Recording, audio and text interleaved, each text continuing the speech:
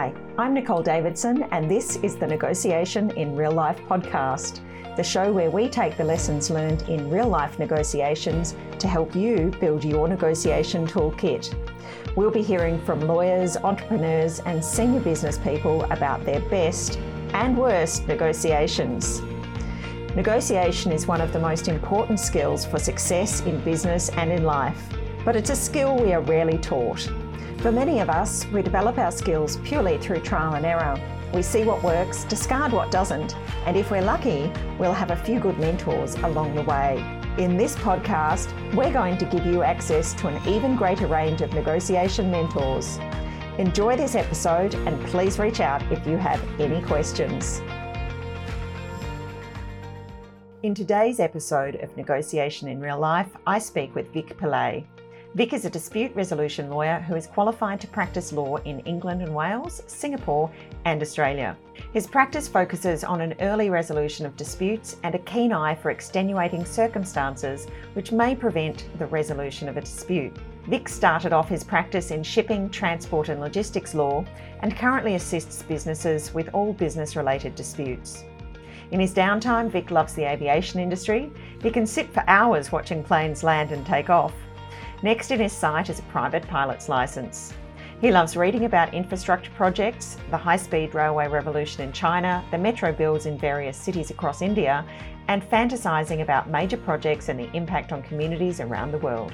In our discussion, we talk about dealing with multi-party negotiations, managing tough opening offers, getting the right people to the table, treating your opponents as individuals, dealing with a power imbalance, negotiating across cultures, the danger of relying on stereotypes, and much, much more. I hope you enjoy today's episode with Vic Pillay. So welcome to the show today, Vic. Thanks for coming along and joining me. Thanks very much, Nicole. Thanks for having me today. It's an absolute pleasure. So Vic, I know you've done some fairly interesting large-scale negotiations with multiple parties, and we're going to be talking a lot about some of those negotiations and some of your experiences. But before we do that, I was wondering if you could just briefly explain to the listeners who you are and what you do. Sure. So I'm a dispute resolution lawyer, and I'm qualified to practice in England and Wales, in Singapore, and of course here in Australia. So I started off my practice in shipping, transport and logistics, and at the moment I handle a range of commercial disputes that transcend these sorts of industries. So look, as I said, and I know we've had a couple of chats about negotiation through various connections that we've got, and I really like the fact that you've had this amazing experience through your career, particularly I believe through your shipping law career, where you've had to deal with some fairly large scale, fairly complex negotiations with lots and lots of different parties. I was wondering if there was one of those that sort of stands in your mind as a negotiation that you've managed to learn a lot from. Yeah, so right off the bat, a case that we handled with, I think there were about 4 or 5 different parties, jumps to mind. And I think there's a particular challenge when you're dealing with multiple parties and each party having their own interests and their own what essentially they want from the mediation from an outcome perspective. So perhaps I'll just delve very briefly into the facts of this case. So this involved a tugboat and it was towing an unmanned barge. On the barge was a truck carrying dangerous cargo. And in the truck, the driver of the truck was actually seated and it was underway in the open seas. So a series of events occurred and unfortunately the barge capsized and the truck which was on it sank as well. Now, the most unfortunate part of all of this was the driver who was seated in the truck lost his life as well. So a proceeding was then commenced in the courts by the deceased estate, and all of the different parties were brought in to the court proceedings. So that's the tugboat owner, the barge owner, the truck owner, and our clients. Our clients were the cargo owner. So they owned the chemicals that was being transported on this barge. So mediation was made mandatory by the court, just given the number of parties involved. And for mediations, I always make sure that I meet clients, we have a pre-mediation meeting a week before the mediation, at most 7 days before, because I want clients to be in the right headspace to deal with the dispute and to deal with a potential settlement. I find that when you do it, I find when you do it way before, clients are just, it does make a big difference on the day of the mediation as well. I totally agree. And I, as a mediator, try to do that pre-mediation meeting in most cases as well for exactly the same reason. So I think that mindset piece as they come into the negotiations is critical. So I'm really interested to hear that you've been doing that as a lawyer as well. So yeah, absolutely. And with this particular client, I think there was more of a challenge reaching out to them. And one of the reasons, so their point of view was this: if I were to ship a parcel, let's say using Amazon, and then I receive a lawyer's letter and get dragged into court proceedings, a few months down the road, I would genuinely and understandably be quite confused and concerned as to why I'm involved in it. So as far as they were concerned, they were the cargo owners. Why am I being dragged into this? And at a principled level, they just did not want to contribute anything. They felt that they had no role to play in this entire series of events that occurred. So after the first meeting, I figured that it was actually best to have a second follow-up meeting and include those who are involved. So the initial meeting we had was with the director, and then we included the parties or the individuals who are actually involved in the transaction at that stage as well. Now, they had quite a big say with the director, and they, after the second meeting, I got the sense that the director was in a better space to actually deal with the potential settlement. So that was all good. I love what you've done there again, because as I often say, it's the preparation going into a negotiation. If you look at the mediation as the negotiation here, making sure you've got the right people telling the story, whether they're there at the negotiation itself or not. So often I think things stall because you haven't got the right people involved. So it's really, once again, the process there is perfect. That's absolutely right. And they were present at the mediation as well. So on the day of the mediation, unfortunately, when we sat down, one of the first things that happened, which usually happens in these sorts of mediations, is for each party to set out what their backgrounds are and their version of events. And our clients then went on to say, we're not going to be contributing, we're not going to throw our hat into the ring, we're just not going to be doing anything. Now that at the outset really did scuttle things quite a bit, because I think creating that right environment is so important at the outset, especially when you've got so many different parties involved in this. And when we got out to the breakout rooms, there was not much headway, because that one comment or that sharing by our clients really set things off for the other parties who are involved as well. So we went throughout the whole day. I think it was late afternoon. We didn't make much headway. I would say after lunch, probably, when I figured, you know what, let's just give this one last shot. So I reached out to the barge owner. So if you recall, I mentioned that this was an unmanned barge. So the barge owners, in my mind, I thought perhaps they would be in a similar position. They would think, we could not have done anything differently. We provide the barge. We've got no control whatsoever over what was to happen or what couldn't have happened. So I reached out to the lawyers and told them, hey, you know what? I was quite upfront with them and said, this is what my clients are thinking. It's not good if from a settlement perspective. What do you think? And he then shared about his clients, and they're sharing a similar sort of a sentiment. And I figured, you know what, let's just get them in a room together. I spoke to the mediator and said, that may help things. So they got in and they had quite a lengthy conversation. It lasted for almost an hour. By the end of it, our client said, okay, you know what, we're going to contribute a nominal sum like the barge owners as well, because they were prepared to contribute something. And that was what kicked things off. And we then started to talk about figures. And there were insurers involved as well. So that process was fairly quick, and by the end of the night, we managed to reach a settlement, which was fantastic. So something as small as that can actually trigger and unlock something in clients sometimes. So you can get another party, not so much as an alliance against someone else, but to actually get things moving from a commercial settlement perspective. Yeah, I love that too. And, one of the things that struck me as you started telling that story is by starting the mediation saying that they weren't going to put any money on the table, your clients created this interest in saving face now, because if you come out really firm with that, the minute you do put something on the table, you've made a concession, which can cause you embarrassment. But by actually then going through that process and having some talks to be able to come back and go, all right, well, I've got a reason for why I've moved away, to be able to get them to that process where they can do that a little bit better makes a lot of sense as well. That's exactly right. I'm interested in, and I'm not sure how long ago this was, so maybe you won't remember. I mean, one of the things obviously as a mediator is I'm often testing these sorts of cases where people genuinely don't believe they should have to contribute anything. I'm testing that often against the BATNA, or the best alternative, which is what's it going to cost you to go to court and successfully defend? And I'm wondering if you remember whether that played into the discussions at all on the day. Yeah, absolutely. And when you have this many parties involved, it's quite difficult for a lawyer as well to effectively estimate how much or what is up for legal costs for each party. And there were so many claims and cross claims, counterclaims all over the place. There were third parties involved. So from a cost perspective, that can be quite complicated. But ultimately, that's the risk. And that's the risk that we need to explain to clients they would have to bear moving forward. And in a case like this, they're all business owners. So they have a sense of that commercial, they've got that commercial sense about them, but they've also understandably got that principled approach to why they think they shouldn't be involved.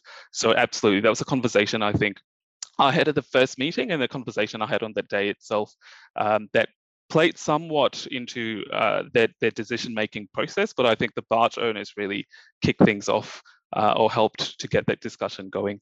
And so as a result of that negotiation, what are some of the processes that you have put in place going forward to sort of embed some of your experiences and the things you've learned from that negotiation? Yeah, I think it solidified the need for a pre-mediation meeting. And I make sure, again, to make sure that I have that meeting with them 1 week before and to get it fresh in their minds. But honestly, that was one of the cases, I mean, it happens now and again, but one of the cases where you just can't predict. Clients were, after the second meeting, clients were in a position of being willing to provide a nominal sum. And on that day, without us knowing, they just right off the bat say, "No, we're not going to provide anything," and that's that. So I think we've got to also play this off the cuff sometimes and take things one step at a time. No matter what, you can prepare. You'll have your strategies before you, but it will change on that day. I think it's the lesson that I've taken away. Yeah, absolutely. And look, to the extent you can't predict everything that will come up, and some things are so unlikely, but even addressing some of those challenges with clients, going, look, this is what we've decided today. You've got some time before the mediation itself. Please let me know if you change your mind, because it will be imperative to the negotiation strategy on the day. And, That's right. trying to bank them. I mean, I often will look at people, even when we get to settlement, I will have a conversation before we leave the mediation in case they change their mind afterwards. Yeah. And I sort of prepare them to try and help them realise that, whatever they've thought about down the track might be slightly different to the thinking on the day, and there are good reasons why they've got to where they've got to, and so on.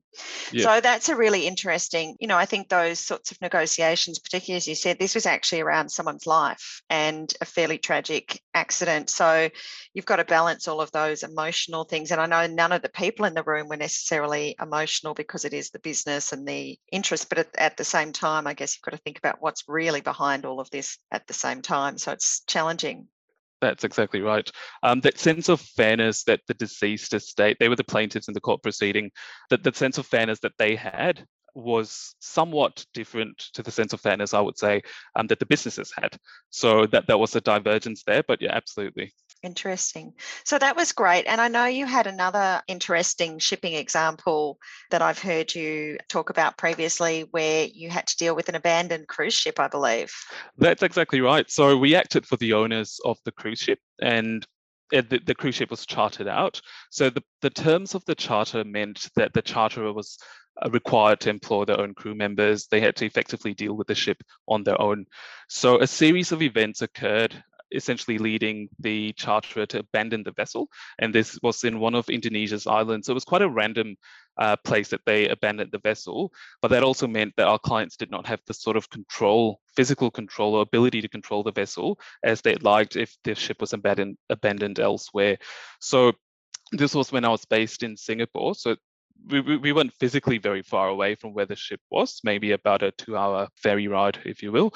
And the crew members were not paid. Our clients were not paid hire. The crew members were not paid either. And they said they're not going to leave the ship until they're paid. And at some point, this lasted for a few weeks before our clients reached out to us. And by that stage, the crew members were already threatening to sell parts of the ship to get compensation for themselves, to sell it in the black market. And these things do happen in the shipping industry from time and again. So it's not just an abandoned ship, but it's actually a ship that's in someone else's control who's starting to take bits away from you. That's exactly right. It was essentially in the effective control of the crew members at that stage. And so the game plan was for us as lawyers to get on board the vessel to negotiate with the crew members. So our clients were, strictly speaking, also duped by the charterers. So our clients, it's what we call a bareboat charter, where the charterer handles everything. Our clients essentially washes their hands off and just collects rent, or what we call hire from a shipping perspective. So this was definitely not a typical negotiation where you're dealing with other lawyers or business owners in the comforts of a meeting or boardroom. This was us going into a fairly hostile space on board a vessel. So for starters, the crew was made up of different ranks, different roles within the vessel. So the higher ranking officers had a better understanding of the role of lawyers and why we were there. The crew members were also of various nationalities. You had Ukrainian crew members, Indian, Filipino, Chinese. Not all of them spoke English fluently as well. So when we arrived on board the vessel, the crew members had already been on board for a while, like I said, for a few weeks, and there were frequent or occasional, I would say not frequent, power outages, lack of food, drinking water, things like that. And there was a general sense of, there was palpable anger. You could feel it when we got on board. They just wanted to get paid and get back to their families and continue working. So we had considered speaking with the officers first. So you had the captain, first officer, and so on. And before speaking to the crew, just to get some sense of control. But then we thought about it a little bit more and we decided, on our way there, we decided, no, we're going to get everyone down in the mess area, the canteen of sorts on board. So we got everyone down there and we spoke to everyone. We were very clear about who we were, who we acted for, and why we were there. We control the pace of the conversations as well. And after introducing ourselves, we left it open. So we did not want the crew members to think that we had some sort of or that the officers were selling them out. We wanted them to know that we're talking to everyone, regardless of rank, on this vessel, and we're talking to all of you together. We're sending the same message out. That's really interesting, isn't it? Because you don't want to do a deal with the officers and then find out that it's actually not accepted by the ranks, because presumably there's no formal authority there for the officers to actually represent anybody. I mean, this is presumably a negotiation sort of outside the law, in that presumably the boat owner had the ability to just, they were effectively trespassing, I would have thought, on the boat. Is that correct? Yeah, so there were a few issues there. Firstly, it would be, how do we get the ship within our physical or the owner's physical control? But the owners would have the rights to enter the ship. But when you do that, the crew members are going to be there. There's just no way to get them off the vessel unless you negotiate. Now, the other part that you mentioned is really interesting as well, because ultimately, even if we do reach a settlement, they are all from different countries. They're individuals. I mean, from a litigation perspective, serving any sort of proceeding on them is going to be impossible. There will be jurisdictional issues, so which is the proper forum to be commencing these things. Even if you've got a clause in the contract, that can be disputed as well. So things like that. Those were practical issues that we had to deal with, but that made it all the more important to make sure every single person was on board, no pun intended, with the settlement. So what happened was we let them speak. So after we introduced ourselves, we let them speak. Anyone could ask any questions, and they were all quite open. For those who didn't have a good command of English, there was always a representative, one of the crew members who could speak that English, who could speak English or could speak that language, who could translate it to us. and interpret what they were saying. And now we could tell that they were starting to ease a little bit and to understand where we were coming from. And by this stage, we had not provided them with any further details. We were trying to understand. We made a comprehensive list of all of their issues, what they wanted done. And at the end of it, we had a good list going, and we were in a position to seek further instructions from the owners. But I think there were three things that we did from a strategic point of view prior to even going on board the ship. So the first was we made sure that we knew the names of every single crew member there, to the point of even memorizing their names, and we could see their passport photos. So when we addressed some of them by their names, they were genuinely quite shocked, because they then knew that they were not just a cog in the machine. They were real people with real concerns that we wanted to address. The second thing we did was also to discuss with the owners beforehand what they were willing to compromise and what concessions they were willing to make. We recognized that there was a power imbalance here. You're dealing with a large ship owner with many cruise ships and various other vessels, actually, and with crew members who, and the way they perceive themselves as well, in the negotiating table. So with that in mind, I figured that conceding some important points at the start would be good. One of the main things that we said after taking down all of their concerns was that our clients were willing to provide repatriation expenses. So they were willing to pay for the flight tickets for all of them to get back to their home countries. And the second important thing was that our clients had already secured and gotten a vendor to send supplies, so food, water, and they didn't need to worry about that. And then we went on to talk about the fact that we understand where they are coming from, and that it's not a quick process of let's just pay them off and get on with life, but there were key issues and considerations we had to that the owners had to consider before we could sort these issues out. So by the end of the conversation, they were much more at ease, and we needed to inspect the vessel as well. So we said, we need to inspect, we want to walk around, and they were quite willing to actually show us around, showing us their cabins and things like that. And that, by the end of it, I would say almost about 90% of them were fully on board. Again, no pun intended. They knew what was at stake, and our clients knew what was at stake as well. I mean, the loss that could have arisen from parts being sold off and damage to the vessel was great. And there was also a time-sensitive nature to these, and our clients appreciated that. So in this situation, clients fully understood what they should have given and what they were prepared to give, and how they were going to recoup those losses as well separately. That's such an amazing story, Vic. And I think, even down to the strategy of actually learning their names and treating them like individuals. And, I can imagine that for a lot of these sort of lower level crew workers, their basic concern would have been, I'm stuck in this foreign country. How do I get home? So, managing to give them comfort around that first up seems like a fantastic strategy, and it sounds like it worked as well, which is wonderful. So I'm going to take you for a bit of a different tack, because these are fairly big, very much those shipping based ones, but I know now you're doing a lot more general commercial litigation work.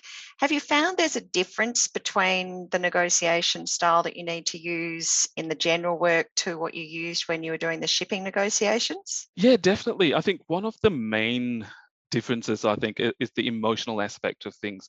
So when we're dealing with smaller businesses or even medium-sized businesses, they frequently involve either family companies or their own life savings have gone into these companies, and they've spent their lives building companies up and building the business up, and each relationship means so much more to them. And it's not just a commercial relationship. So when they get into disputes, settling the disputes has a much larger emotional element to it that we need to deal with. And I use the word deal with quite purposefully, because at the meeting, it's not just about this is your best case, worst case scenario, the legal costs and the risks, but to get them speaking about their real concerns and what they're really upset about, so that by the time we get to the mediation, they've already aired a good part of that out, and they would be in a better space to deal with it. This is in stark contrast, I would say, to the shipping industry or transport logistics, where disputes are fairly common, firstly, just given the nature of the industry. And parties usually, because of the nature of the industry, they usually have got a budget for dealing with disputes. So it's all about the numbers. It tends to be more about the numbers than for smaller businesses or medium-sized businesses. So I definitely see that difference in the general commercial space with SMEs, for sure. Yeah, I think I would echo those thoughts from my experience on the mediation side as well. And, I think sometimes just the value for a small business owner to be able to express their disappointment and, the impact it's had on them personally at a forum where they know the other person is listening, even if they don't agree with it. I think there's a lot of power in that, and it's an important part of the process. But getting those right level of emotions, what's helpful and what's not helpful, is often the challenge, isn't it? That's right. That's exactly right. And look, I know you said earlier you're admitted in a number of jurisdictions and you've worked in various parts of the globe. What's been your experience of the impact of different cultures in negotiations, and what have you learned about dealing with that? Yeah, that's a really interesting question. So even in Australia, we are, just given our proximity to Asia, are increasingly dealing a lot with different nationalities, different ethnicities, different people of different cultural backgrounds. And that's no different in mediations and disputes that arise. So frequently we find ourselves in mediations where there are so many different types of people, and the way they deal with disputes are very different. So we tend to assume from a business perspective that people handle business disputes similarly, they run businesses similarly, but there's such a huge cultural aspect to things given the realities on the ground, wherever that is, be it India, China, Japan, where businesses are run a certain way, and the way people in power within the company handle disputes is also different. So for example, there was a mediation, and this frequently pops to my mind as well, when we stepped into the mediation and there was almost a shouting match at the start. It was a very, almost an aggressive, I would say, approach to airing out their grievances. And in my mind, I thought, oh, that's it. This is going to be the quickest mediation ever. We're going to be out of here. There's not going to be a settlement. And it was actually one of the quicker mediations. We settled before lunch. And the reason was that they aired it out, but that was how they spoke. And after doing all of that, they were prepared to actually settle. Yeah. And where were they from? Is it relevant what cultural background they came from? So they were from India. Both parties were from India. And I think when both parties are from a particular country or particular cultural background, they may be able to accept something like that. And again, that's a generalization as well, because India's a vast country, so you can have huge differences. But in this particular situation, they happen to be from the same region as well. So I think they understood their way of settling the dispute, and it was really quick. Yeah, I think that's interesting. There's a great article I remember reading a couple of years ago in the Harvard Business Review about getting to, I think they called it getting to yes, yeah, we, and all these other variations of the word yes in different languages. But it was fascinating because they talk about, some cultures are much more tolerant of aggression, and it's a normal part of a negotiation process. So they said, for example, if you were in a negotiation with a stereotypical German and you said, I completely disagree with you, we will never give you what you want, that German would take that as bring it on, now we're negotiating. Whereas if you did that, for example, I think the example they use in the article is if you did that with a Japanese person, they would be like, this is ridiculous. This is not a negotiation, we're leaving. So, right. and the challenge, of course, with the cultural difference is you've got these stereotypes that you can learn and go, okay, well, I'm dealing with Chinese or an Indian or a German or whatever it might be, but not everyone fits the stereotype. So it's sort of easing your way in with some assumptions about how they might act, but being prepared to flex, isn't it? That's absolutely right. And I've got 2 points there. So the first is, I think for the starting point for me is frequently to take the lead of my clients, and you can understand or try to understand the way in which your client settles the dispute from their cultural background. And with that as the lead, I think the second main point is about experience. When I deal with different people from different cultures, I sort of get a little understanding of how they tend to approach situations. And that's a really good point you've made as well, because we need to be careful not to generalize when we see who the other side is or who our clients are. But at the same time, that does play a role in our strategies and how we're going to approach the negotiation and mediation. Yeah, fantastic. Now, Vic, obviously as a lawyer, you negotiate all the time. It's probably, one of your most commonly used skills as a lawyer. That's right. Aside from your experience in real life, have you had any opportunities to develop those skills in a more formal setting? And what have you done in terms of formal negotiation training over your career? Yeah, so I've not undertaken any formal training. I've always thought that, well, at least not yet. I've always wanted to throw myself in the deep end, which I had a few times in shipping law and in my previous job as well, and even in my current role as well. Having to deal with these situations where you don't always encounter. But I would definitely like to get formal training. That's an area where I think both litigation lawyers and dispute resolution lawyers would find that they are comfortable doing that, and there's a huge scope for parties to settle disputes before going to court, because I think court proceedings are increasingly costly and they can be quite uncertain. So that space of settling disputes before going to court is so important, and definitely getting formal training in that is something I'm looking at.